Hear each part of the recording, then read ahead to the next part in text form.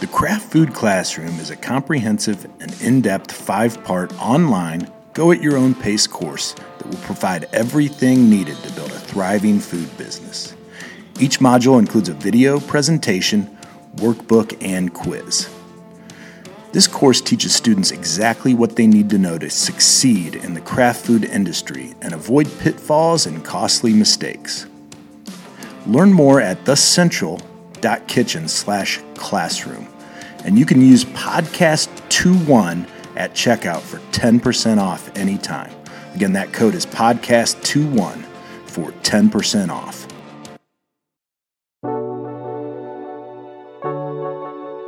Welcome to the Physical Product Movement, a podcast by Fiddle.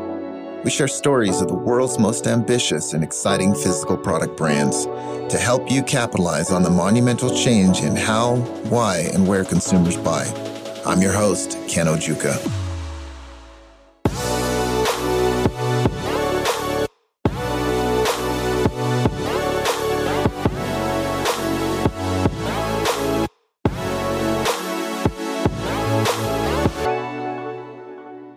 In today's episode of the Physical Product Movement Podcast, I speak with Mike Lackman, CEO of Trade Coffee, a coffee company that unites 50 plus of the best roasters in the country with 400 plus coffees that are rich in variety and taste. They then offer this coffee to consumers nationwide on a subscription basis. Trade Coffee might be compared to Netflix, but for coffee. It's an innovative approach to retail that I think can be applied to other markets. Mike was a really interesting guest with some incredible advice about designing consumer experiences by gathering data about them in the form of a survey to then curate recommendations. In this episode, we talk about the importance of the story behind your product and how to highlight your suppliers and the source of your product and search for and bring forward the uniqueness of the people, product, geography, and process involved in bringing a product to market. Mike also talks about the importance of tackling deep, rich, and difficult problems that can't be easily copied by your competitors. I loved this conversation with Mike, and I hope that you will too. All right, Mike, thanks for joining me. How you doing, man? I'm doing great. Thanks for having me. Hey, you're based in New Jersey? Is that where you're calling in from? Yeah, just outside of New York. Okay, cool. How long you guys been out there? Well, the company's been in New York now since our founding 3 or 4 years ago, and we're now scattered. A number of us are still New York centric and week to week deciding just how often we're coming in. And then we've increasingly hired further afield. So I think where we are is a pretty fluid answer, but we've been a New York company since our inception in 2018. Yeah. I think location's pretty fluid for a lot of companies right now, post-COVID and just people being way more open to remote work. So I think that's a trend we're going to see just increase. For sure. Yeah. So we generally like to kick this off with a quote, and after that we can dig into Trade Coffee, what you guys do and the founding and everything. But yeah, let's go into the quote. What quote do you have that maybe inspires you, gets you out of bed, something that you like? So yeah, I was excited to think about this one when you mentioned we went talk about it. I actually majored in ancient Greek, which is sort of a weird thing to do. And there's a very famous ancient Greek saying, which in Greek is know thesauton, but in English it's know thyself. And it was written at the steps of the Oracle at Delphi, meaning before you hear them tell you what the future is going to look like for you, know yourself, because it's very much going to color the way you interpret what they tell you. And I think from a work perspective, I think about that a lot because yourself included, to a hammer, everything's a nail. You really have to know your biases, the way that you'll try to use the things you think you're good at to solve a problem, the way that certain things will prompt a fear or concern or anxiety in you differently than other people. You'll probably respond to them differently. And I think you really have to take that notion of knowing yourself seriously in order to know whether you're adequately empathizing with the team that you're trying to inspire, whether you're evaluating things adequately to be able to get to disagree and commit kind of decisions as a team effectively. You need to do that really well, and you need to be helpfully critical of yourself to make sure that you're being objective and that you're helping the team solve the problems they need to make the company successful. Yeah, yeah. That is a great quote and very deep, very much applicable to entrepreneurship. I just think of know your blind spots, that what you said there. I know your strengths and weaknesses, and then you augment the team, based on those things. That's pretty cool. Yeah, you have to be so careful of the places where your brain or your gut is telling you this situation needs the thing that you think you're awesome at. You may just be telling yourself that.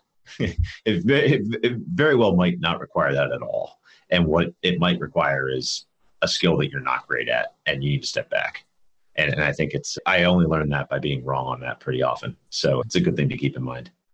Nice, nice. So it sounds like you came to Trade Coffee through operations.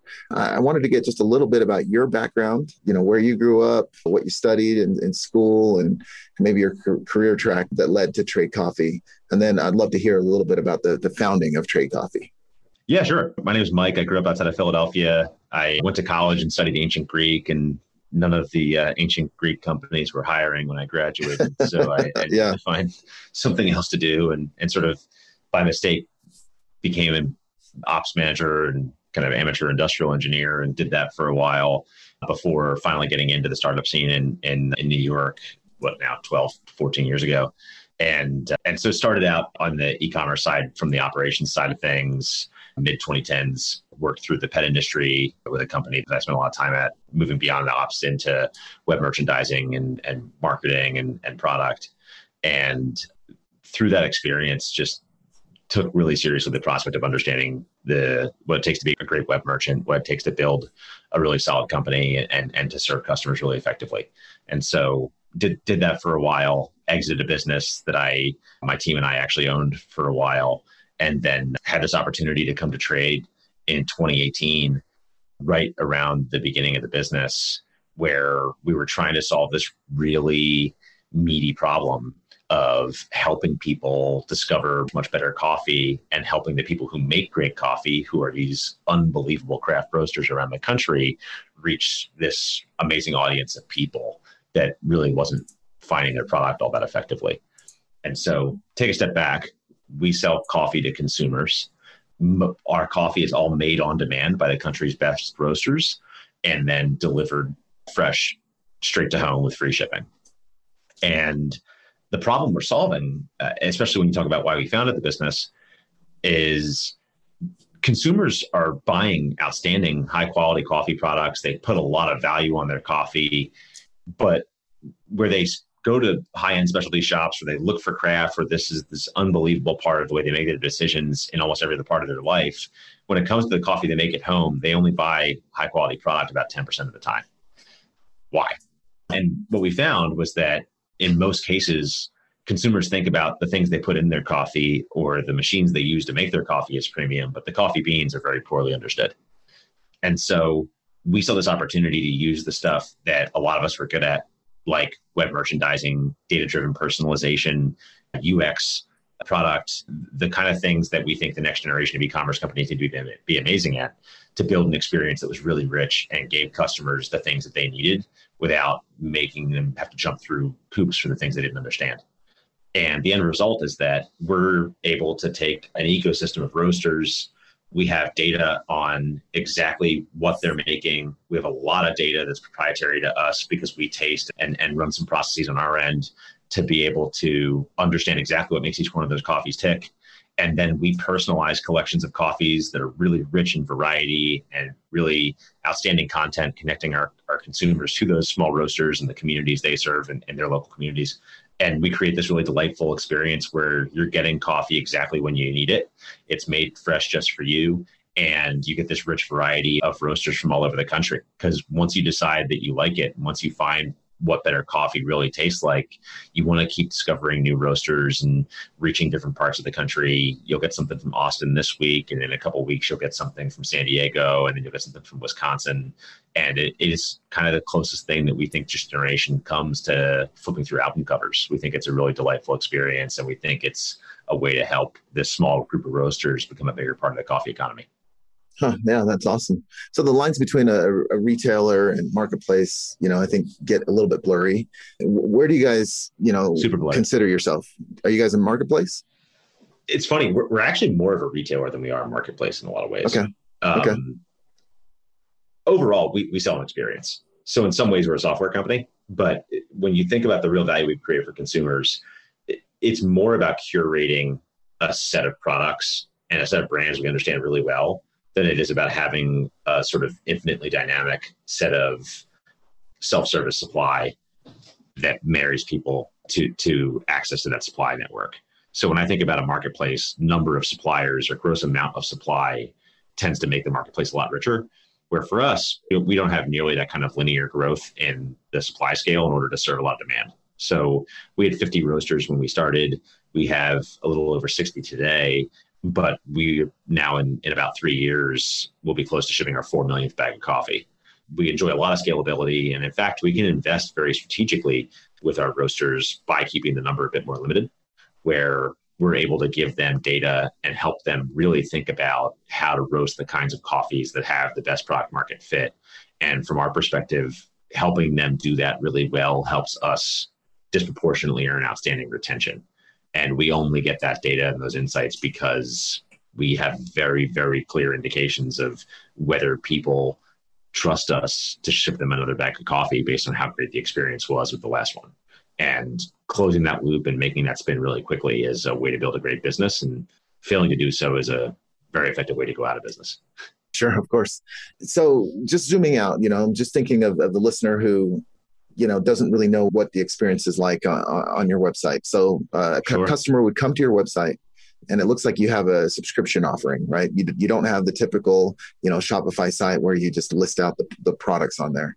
You launch them right into some sort of survey to collect information about them to then be able to recommend products for them to subscribe to. Is that how it works? That's exactly right. Imagine in human terms, we're not going to ask you, hey, flip through 72 options. We're going to say, tell me a little bit about yourself. We're going to set you up and it's going to be great. And in, call it like business or retail terms, that's where it is a bit more like a Netflix or a Spotify experience than a Shopify experience. It's more about saying, here's what we have to offer. This is why we think you're going to love it. Here's a really compelling reason to try it, up to and including getting a bag on us when you start. And we just need a couple pieces of information. And when we skew our experiences toward those kinds of interactions, we think that we're in a great place to meet someone and start a relationship, which can be really durable and create a lot of value. And so we'll go to very great lengths to make sure that we skew what we do toward that, as opposed to trying to just get one sale, because we certainly cannot create a great business selling people one bag of coffee. And unless we learn a little bit about who we're talking to, the chances of selling them a lot of bags of coffee, by which we define more than 18, 20 a year on a per customer basis, unless we can do that really, really well, we just don't feel like we're adding a lot of value to either our customers or our roasters.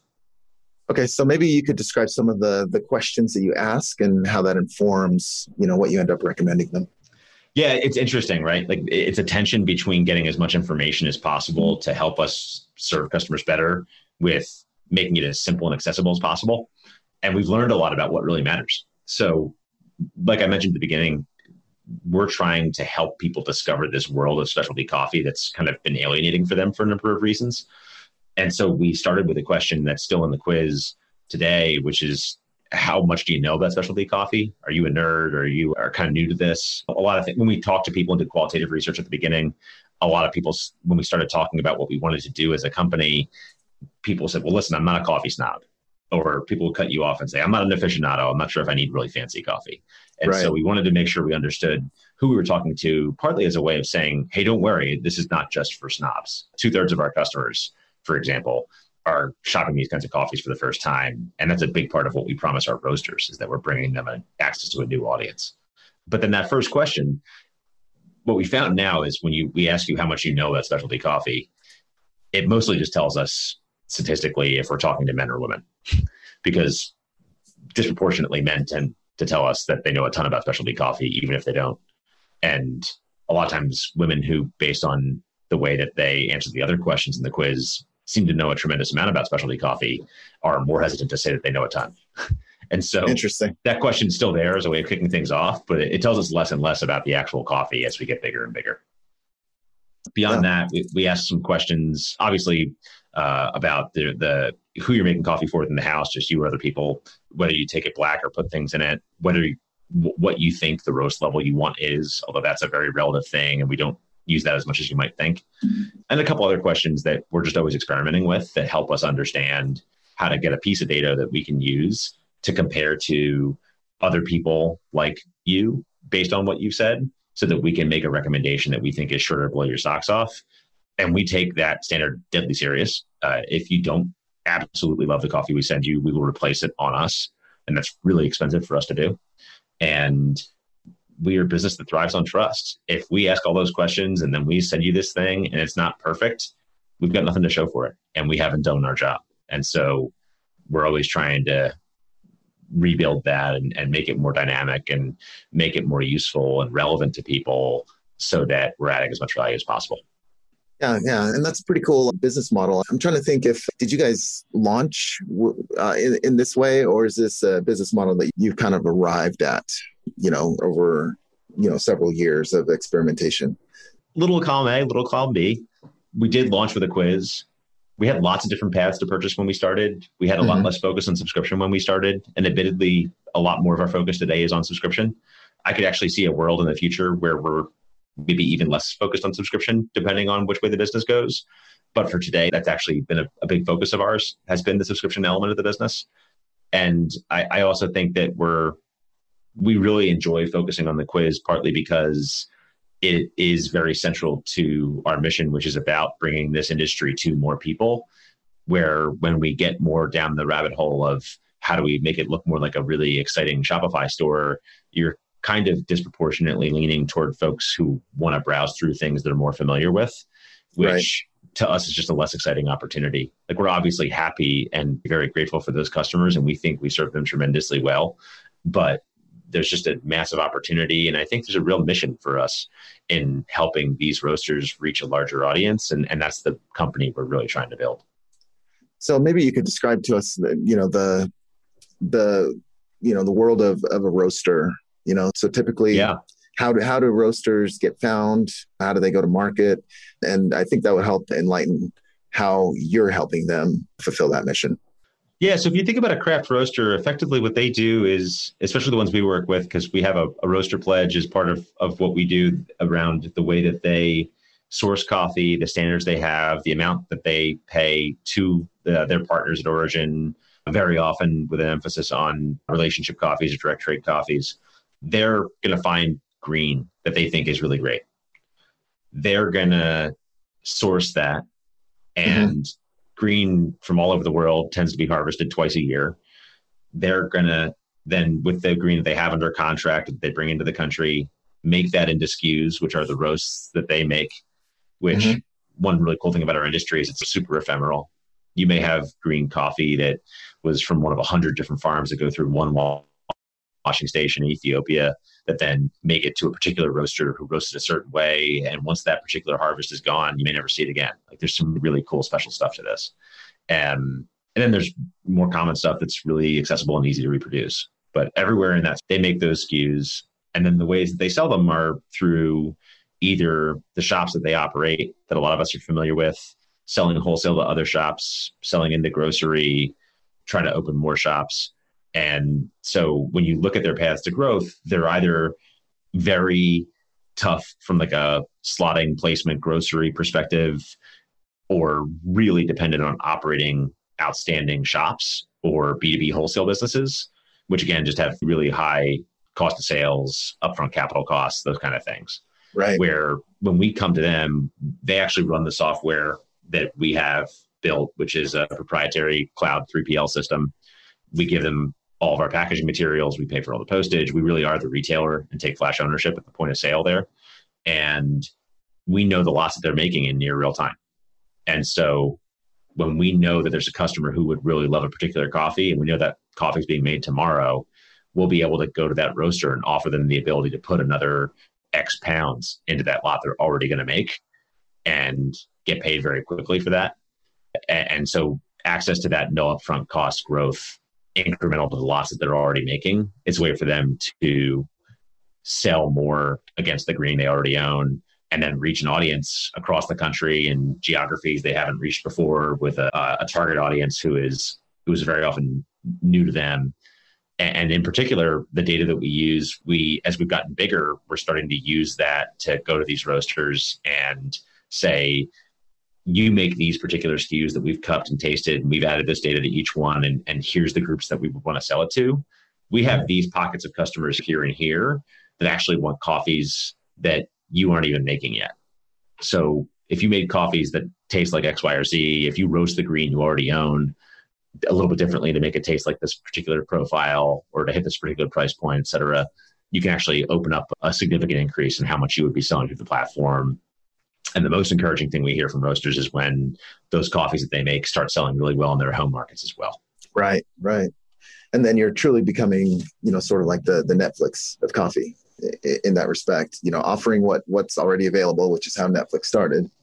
And then they start actually tailoring the shows that they launch, and they invest in based on what they know about their customers and what their customers will like. I'm always a little apprehensive to throw that around because I don't want to be too pitchy with the business.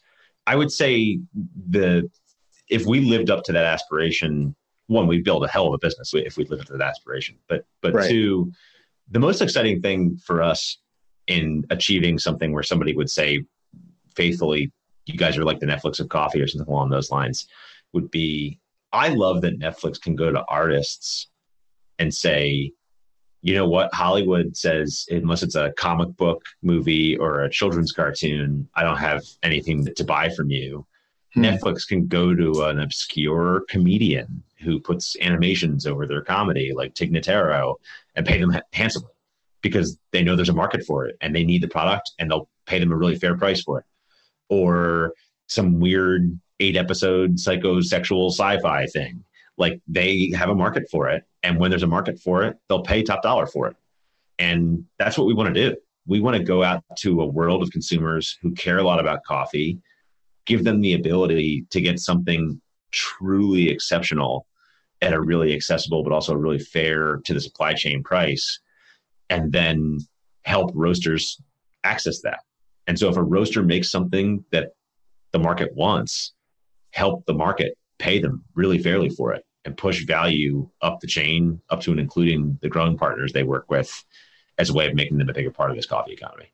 And when you say something like Netflix of coffee, we see the ambition to try to say, how do we go from 10% of the time, the coffee that people make at home is really high quality, to 40, 50% of the time, that's how most American homes make their coffee. And how do we take that growth and really move that value into Main Street businesses, small employers, and their growing partners? Yeah. So I guess let's just talk about the trajectory of the business, what's changed. I'd also like to get into a little bit of, how COVID affected your business. And so, I believe you said you have about 65 roasters. Is that right? I think we're at 62 today. We're in the process of onboarding a couple, so I don't want to misspeak if they aren't live on the site yet. Okay. And that's about how many are out there. I'm not that familiar with how many roasters, are in the United States. And then is there a reason why you focus on roasters in the US? Sure. So there's a ton of roasters, up to and including one person who can rent time at a co-op and sell $50 at a time at farmers markets. So it is a little bit, it's actually in some ways even a smaller barrier to entry than something like craft brewing. And so there's a huge number out there. I'd say we've been very fortunate that because we've been able to find some success on the consumer side, we've cultivated a lot of relationships beyond the folks we're currently working with. Mm-hmm. And so when we're thinking about expanding, which we have done, in particular, trying to expand the geographic proximity we have in terms of how close we are to customers on average with the way that we ship to them, right. We're very often going to someone we've been talking to for months and that we have a pretty solid relationship with, that we understand their coffee and we understand who they are. We understand, frankly, like the ethics behind how they treat their teams domestically, a lot of the things that matter to us and matter to our customers. And so we're cultivating that list. And again, it is just that notion of a currency of trust for how we run that business, and finding folks that we think will enrich that and who will be able to trust us as really outstanding partners and work with us for a long time. So we work with a smaller portion of the industry, but it's always growing quickly. And the ability to leverage that scalably is a big part of what makes the model sustainable. And I think that's a good dovetail into your other question, which was then how did COVID affect that? And It was encouraging for us to see, starting with a point of human gratitude, that roasters at a time when they were really stressed and were taxed in ways that none of us understood what was going to happen, were willing to prioritize working with us, and were willing to find ways to get creative to serve customers well. And by the work that we had put in the early years of the business, building what we had conviction had to be a really robust made-on-demand supply chain, that nimble nature of what we had created made what we did very scalable at a time when things got really complicated and a lot of demand came up from places we hadn't seen before. And we needed to find ways to statistically figure out which postal service lanes were the most likely to be delayed and then get coffee on the road sooner, or respond to roasting operations in one particular place having to shut down because of a quarantine, and then on the spot be able to move that volume to a different roaster who could serve the customers equally well, and be able to make sure customers didn't run out of coffee at a time when they were consuming more of it than they ever had and things were changing. So all those kind of dynamic things that changed, if we had a simple Shopify app for once a month, this thing happens and here's our 1-3PL sort of a thing, I think we would have gotten sort of crushed, where the dynamism of some of how we tried to build our business was something that allowed us to serve customers really well, serve roasters really well. And that's where, at a time when a lot of their other paths to market were seeing a lot of problems, we were able to offer them, in very many cases, a couple shops worth of revenue through our platform. And so it was a really outstanding partnership. Yeah, that's great. On your website, you talk about, save big, support small roasters. And it seems like, just based on the business model, the uniqueness of the roaster, the quality of the roaster, that is actually more important than just the absolute number of roasters. Would you say that's accurate? Oh, there's no question. From our perspective, we look at the customers we're serving, and we need a certain number of roasters and a certain number of SKUs to create an outstanding experience for each one of those people.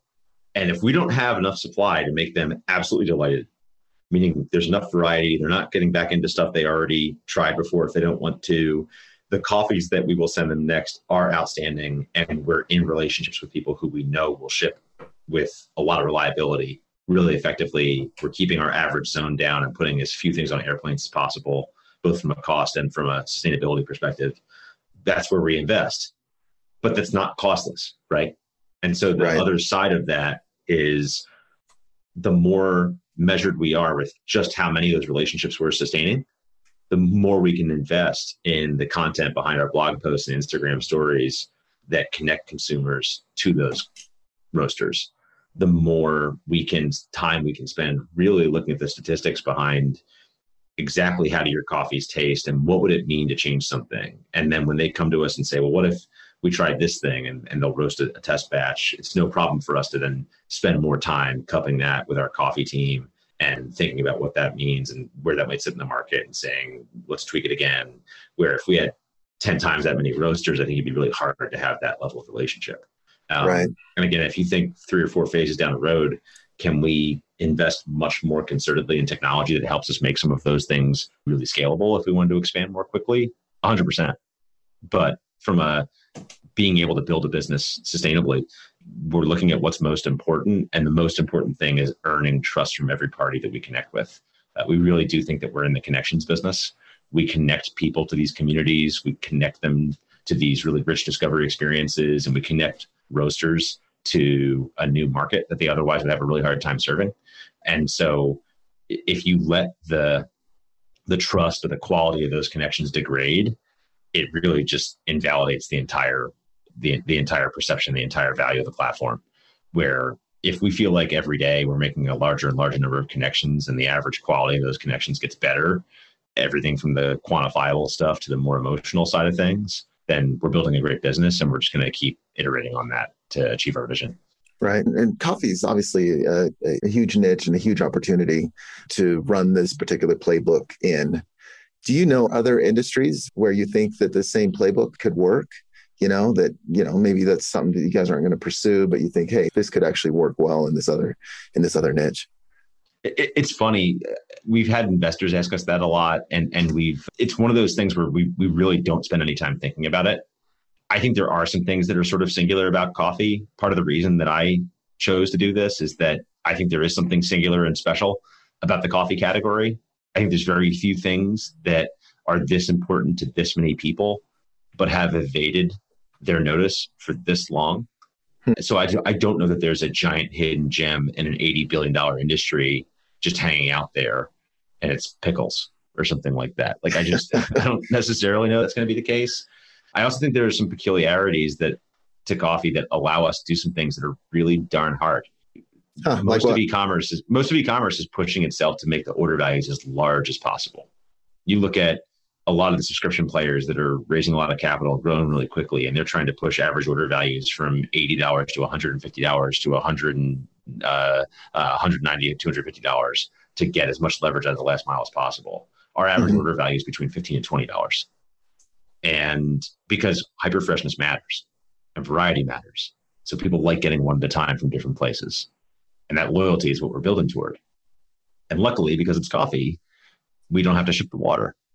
So we can find ways to do that effectively and have a sustainable business model for both ourselves and our partners. But it's really hard. And we like the fact that it's hard. We don't want to do a low-hanging fruit thing because we think that's really hard to build moat around. But if we can do something really, really hard, really well, there's something really special about that. And we can create a lot of value and invest in it and treat people well and build a company that's consequential and behave in a way that we're really proud of. So I'm going to ask a question in which probably reflects more on me than I guess what I'm getting at with the question. But, I'm kind of a boring guy. I like what I like. Every once in a while I like to experiment, with new things. But a lot of times, I find what I like and I just want to rinse and repeat. Let's keep doing that. How much, or I guess what percentage of your customer base do you think are, lean more towards that, right? They discover a really good roaster and they just kind of stick with it. Or, compared to the guys who are constantly trying new coffees, for the variety. The short answer is we don't know. I think it's very possible that's something that we will find is in higher demand than we think, and that there's a field of dreams. If we build it, they will come. Find your favorite and keep it coming kind of an experience. Right. But we've just found a tremendous amount of opportunity unlocking variety. The flip side to your question, though, is when you say you find your lane on something, does that mean that you like blues or like you like this one song? Right? But if we can figure out that station you really want to listen to speak in like 100-year-old person terms, because there's no more dials or anything. But if we can find that one station that's perfect for you and doesn't have any commercials, you may never change the dial. So that might be, hey, I found my thing and I'm sticking with it.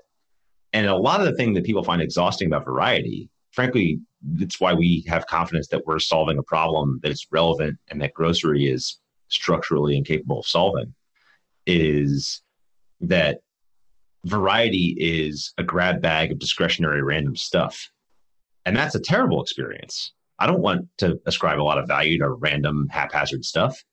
And our customers work too darn hard to ascribe a lot of value to something that doesn't have a lot of value.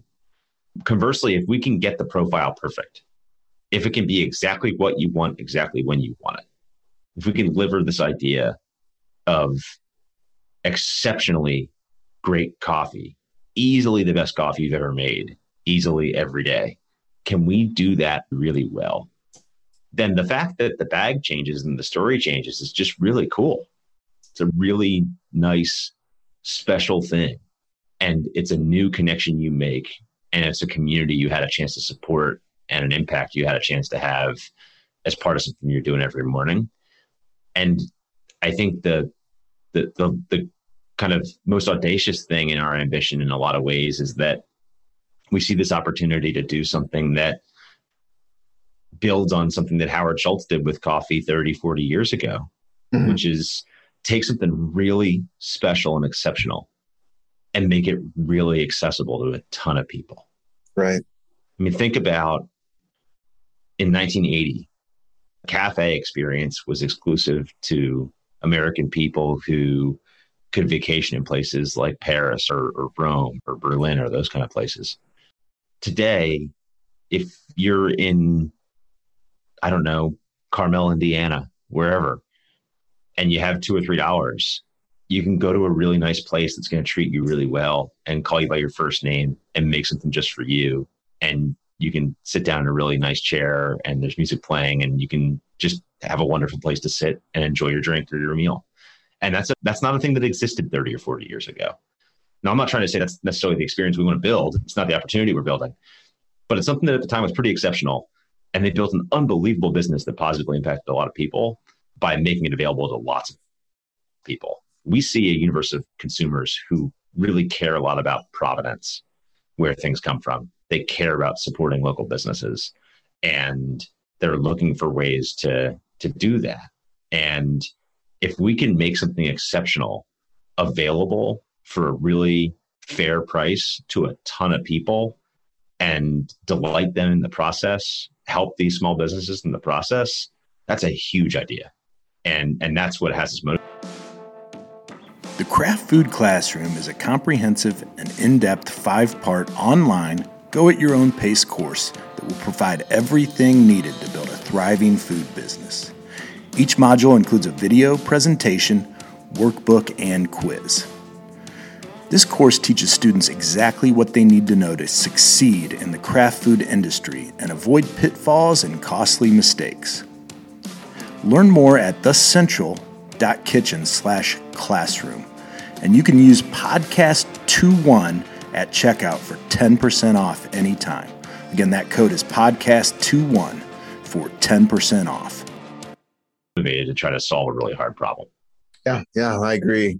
And I think that you touched on something, the downside of variety or, a lot of choices is the exhaustion that comes from that.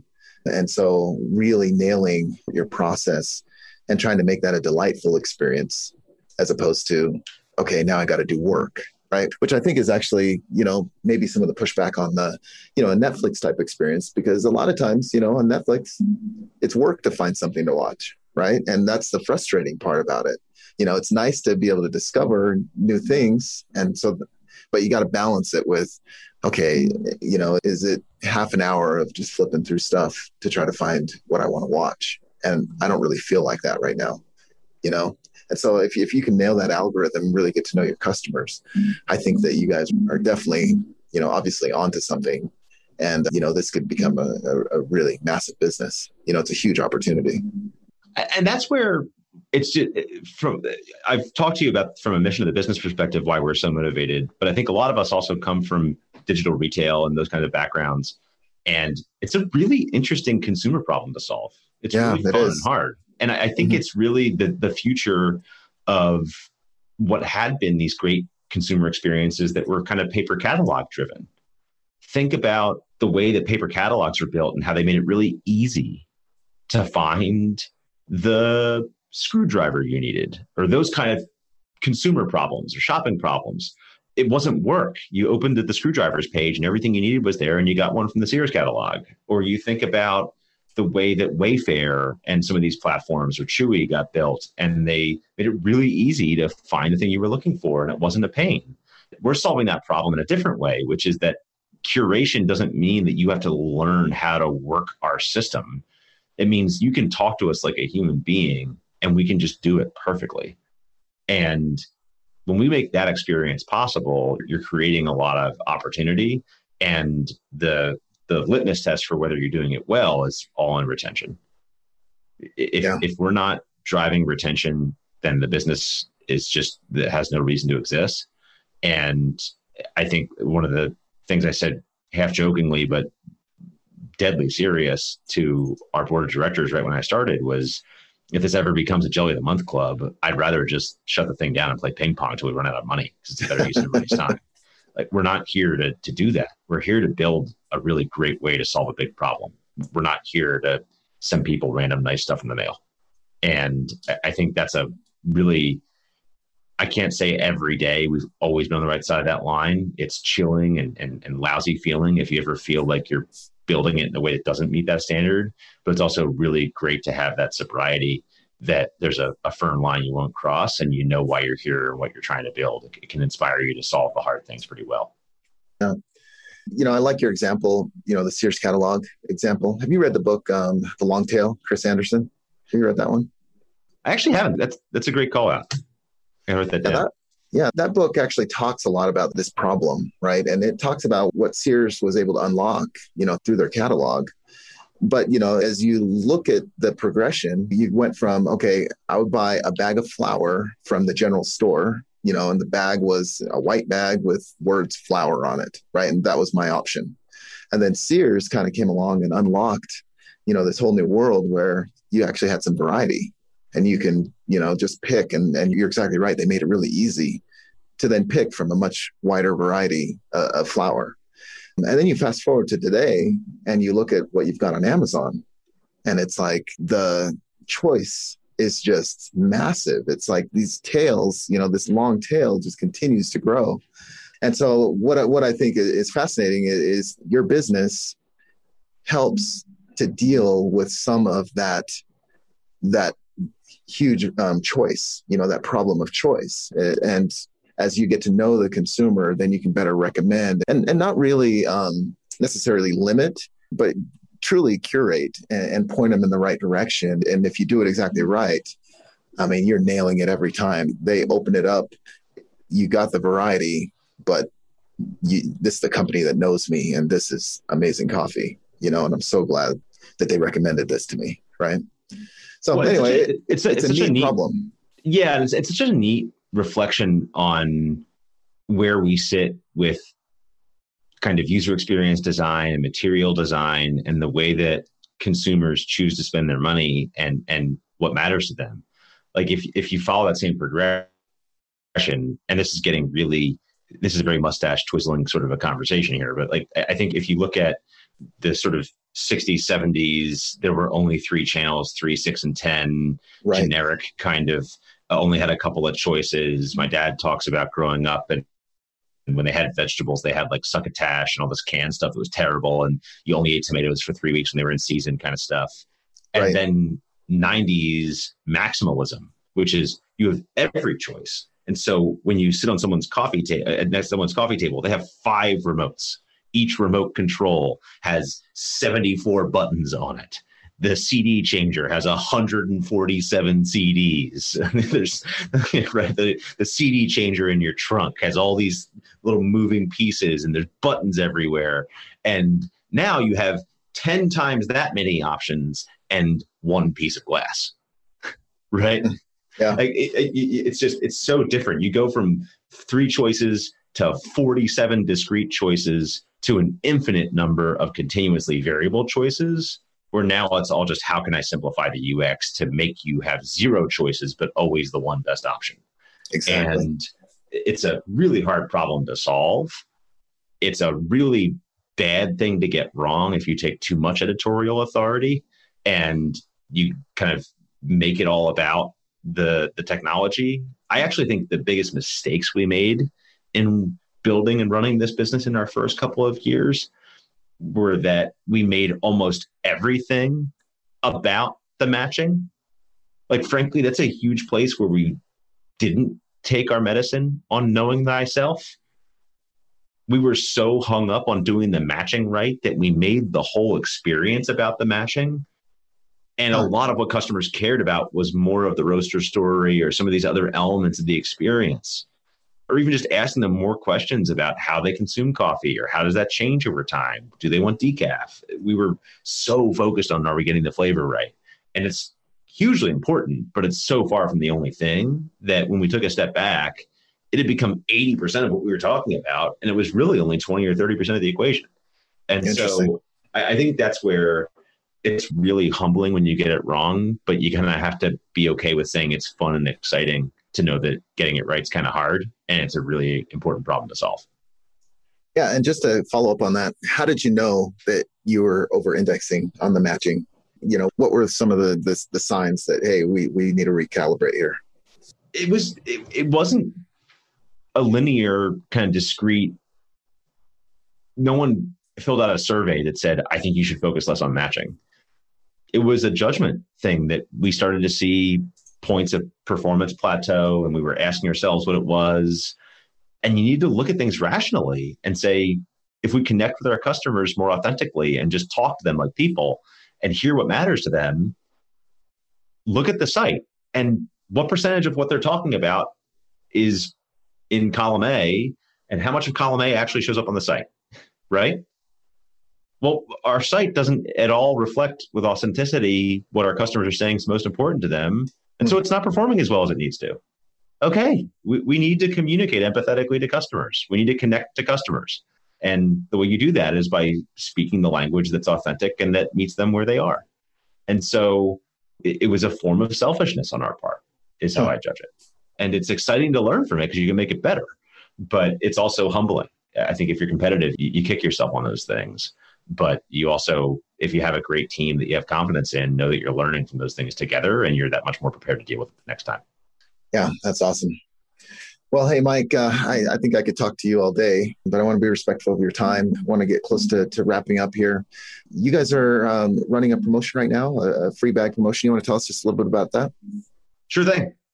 Come to the site, drinktrade.com, answer a couple questions about how you drink coffee, what you think you might like, and we'll give you the ability to buy one of our subscription bundles. You'll get a free bag. If you commit to 3 bags, you can pay as you go and get free shipping and 15% off the normal price every single time. It's a very fair, but also a very affordable way to enjoy a really exceptional product. And every bag is going to be made on demand and shipped from a craft roaster everywhere from Appalachia, like in the town of Floyd, Virginia, where one of our roasters is located, to places like the Mission or Bushwick. And we'd really love to have you. We'll work our tails off to make sure that we delight you with the experience. Awesome. And we'll make sure to drop a link in the show notes. So just tell us just a little bit about what you're excited about, what's coming up the rest of this year and into next year. What does the future hold for you guys?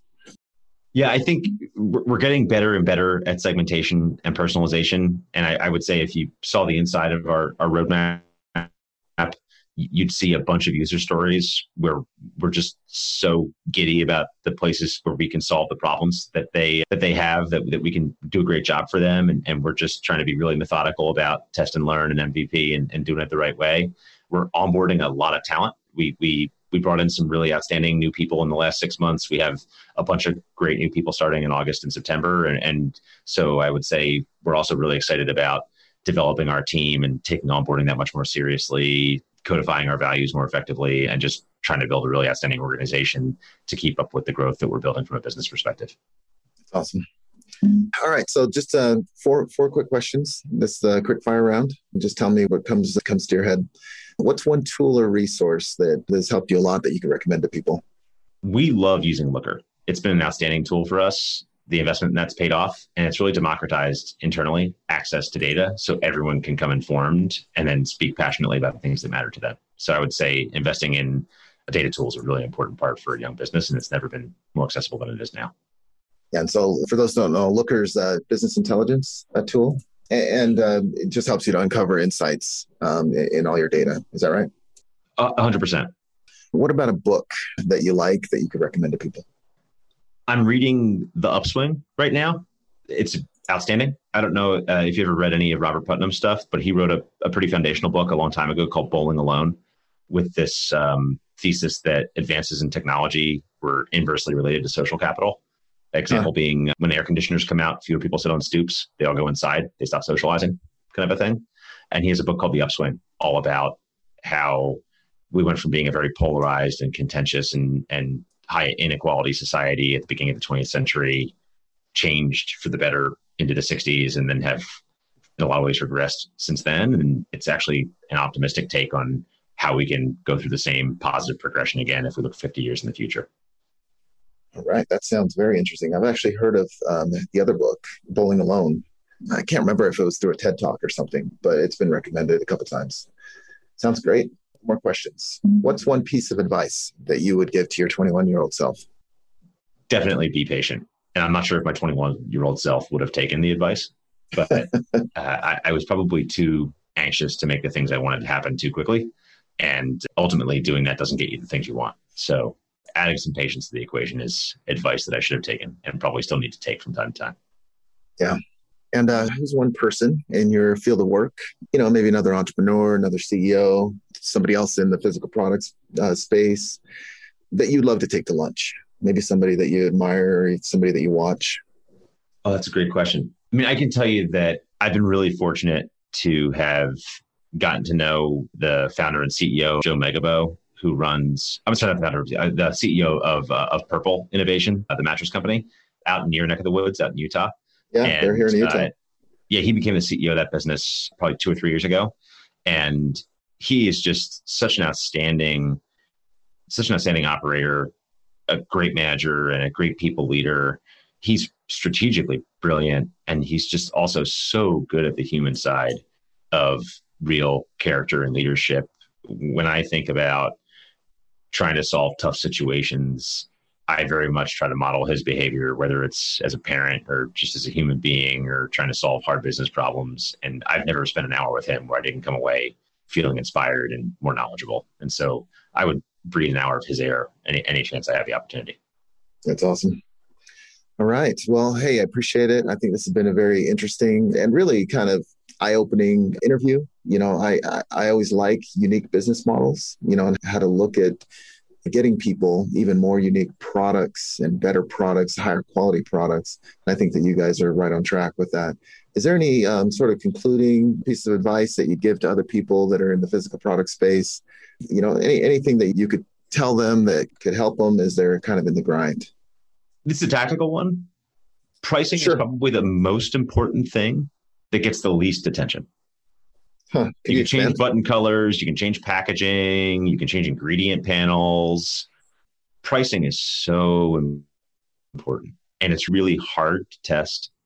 It has tremendous opportunity cost if you get it wrong, and it's just a huge deal.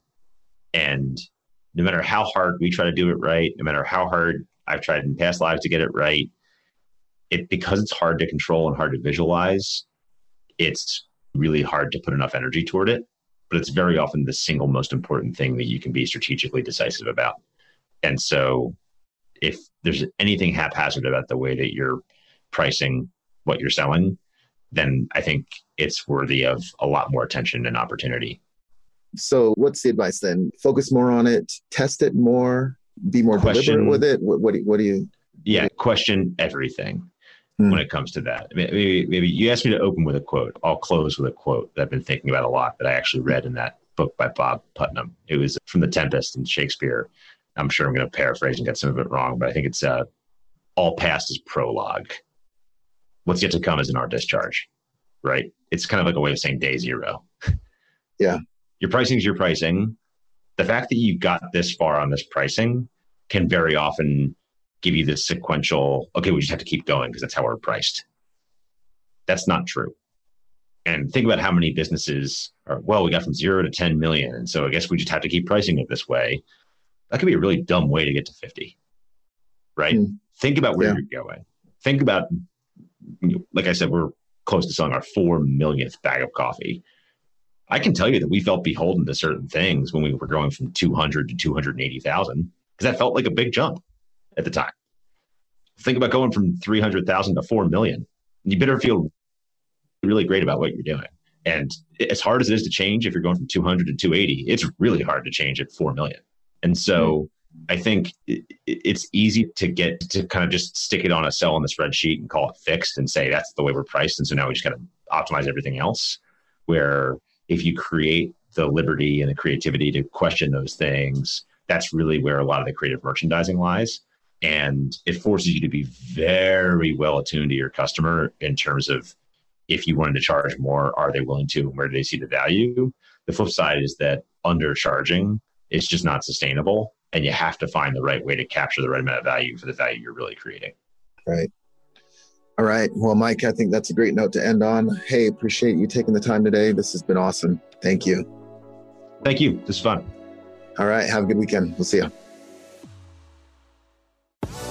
The Physical Product Movement Podcast is brought to you by Fiddle. To find out more about Fiddle and how our industry-leading inventory ops platform is giving modern brands and manufacturers full visibility into their inventory and operations, visit fiddle.io.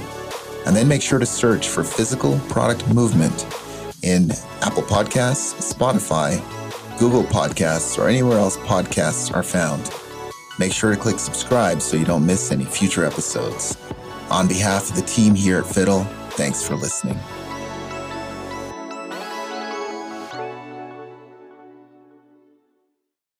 Hey everyone, my name is Taylor Howe and I'm the marketing manager here at Fiddle. I want to jump on real quick to tell you about an incredible free resource that we put together for CPG brands. It's called Fiddle Connect. It's a curated database of over 3,000 co-packers and suppliers. You'll get websites, phone numbers, locations, categories, and more, all in one place. It's a must-have for any CPG brand, especially in the food, beverage, or nutraceutical space. And again, it's 100% free. To get immediate access, just go to fiddle.io/connect. We are constantly updating the database and we promise you're going to love it. It'll save you time and headaches by helping you get to suppliers and co-packers faster than ever. So again, just go to fiddle.io/connect to get free access today.